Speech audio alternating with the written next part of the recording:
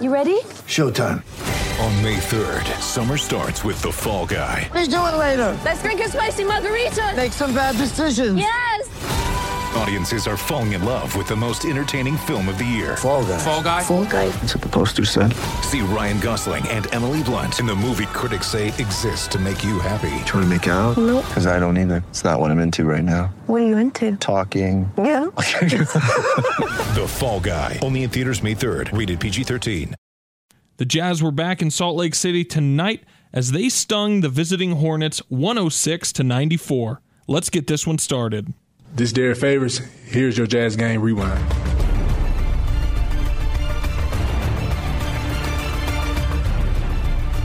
Hey Jazz fans, I'm Connor Varney, and this is your Jazz Game Rewind. Tonight, the Jazz once again donned their beautiful city jerseys, and fittingly, they were red hot. They set the sun on the Hornets and rocked them 106-94. Now, this game was a big one for the Jazz. They won their 8th straight. So that took them from a team that was 19-28 to now being 27-28 and being right there in the thick of the Western Conference playoff race.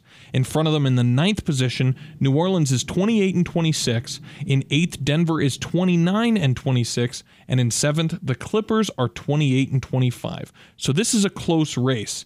It's encouraging to see the Jazz here after an incredibly rough December where the schedule was just brutal, and now to be right back in the mix. So if the Jazz can continue to play the way they have been lately, we might be seeing them in the playoffs come April.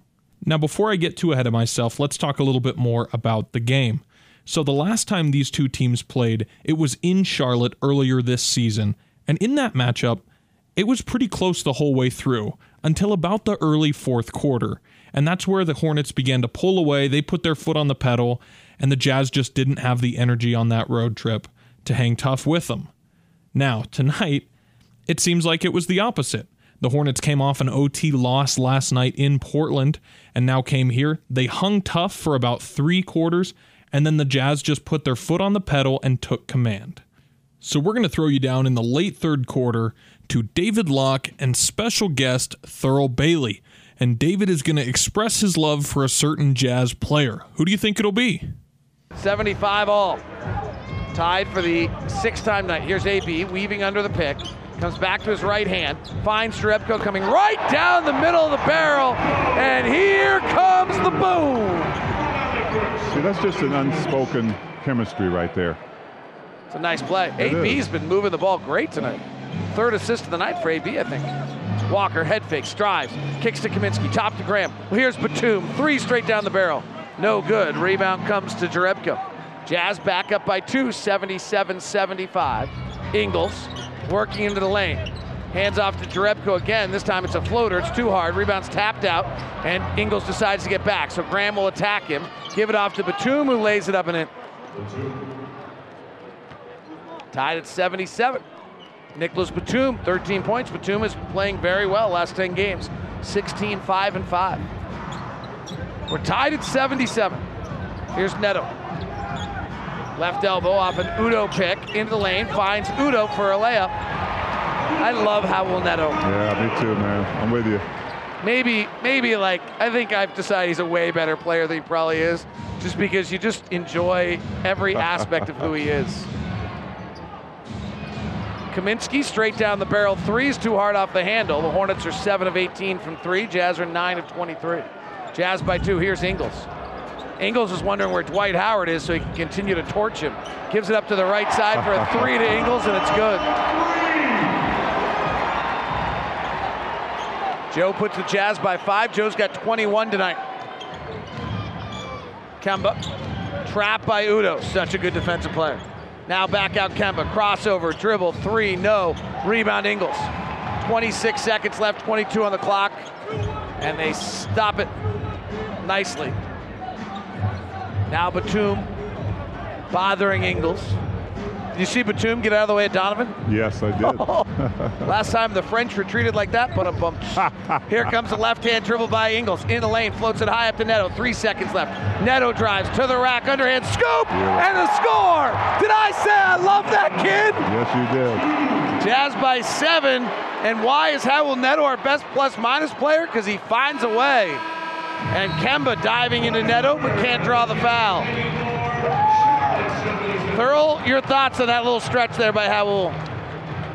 Well, I'm with you. I mean, he's just a guy that really never seems to hurt you. And that's a rare player. I mean, it really is in this league. You can't find a lot that's wrong with what he does, and I love watching him. Jazz by 7 heading to the fourth. Jazz this year 23-4 when leading heading down to the fourth on the Jazz Radio Network. Now, if you had your money on Howell Neto, I applaud you.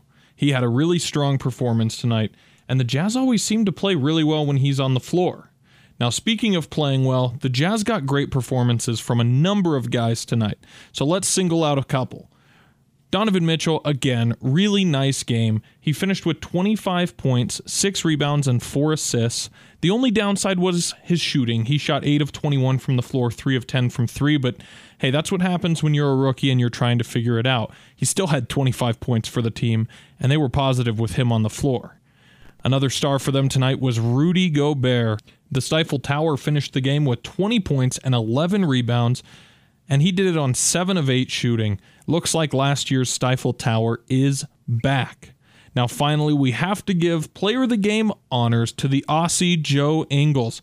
He put up a career-high 23 points tonight and did it on 9 of 15 shooting, but he also chipped in 5 rebounds and 5 assists.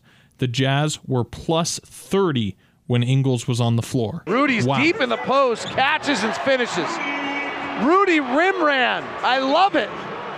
Rudy just sprinted the floor, ran to the bottom of the basket, and pinned his man. Favors hands it off to Rubio. He penetrates at Marvin Williams, finds a rolling Favors. Touch pass to Gobert, who taps it up and in. 23 seconds left in the quarter. Jazz with their largest lead of 8. Here's Donovan. Crossing over. Step back. 3. Pow! Oh! Donovan, take that and wind it back. Here comes Ingles on the push. Leaves it behind. Donovan Mitchell!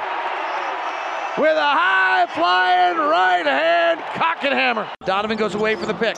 Weaves in the lane. Kicks to Ingles. Right side 3. Kapow! The stat of the night tonight, of course, has to revolve around the 8-game winning streak, which is the Jazz's longest since 2010. Now, one other statistical nugget comes courtesy of the Rodney Hood trade, obviously because they traded Rodney Hood to the Cavaliers for Jay Crowder, who wasn't available tonight. The Jazz moved to 11-5 on the season when Rodney Hood doesn't play. That is courtesy of Spencer Checketts. Now, if you're craving more coverage of this game or any other Jazz game, you can go to LockedOnJazz.net, where David Locke posts his postcast and emptying the noggin after every Jazz game. Also, your next chance to see the Jazz here in Salt Lake City comes on Monday the 12th against the San Antonio Spurs. Go get your tickets now at UtahJazz.com. Now that about wraps it up for me tonight. I am Connor Varney. Thanks for tuning in.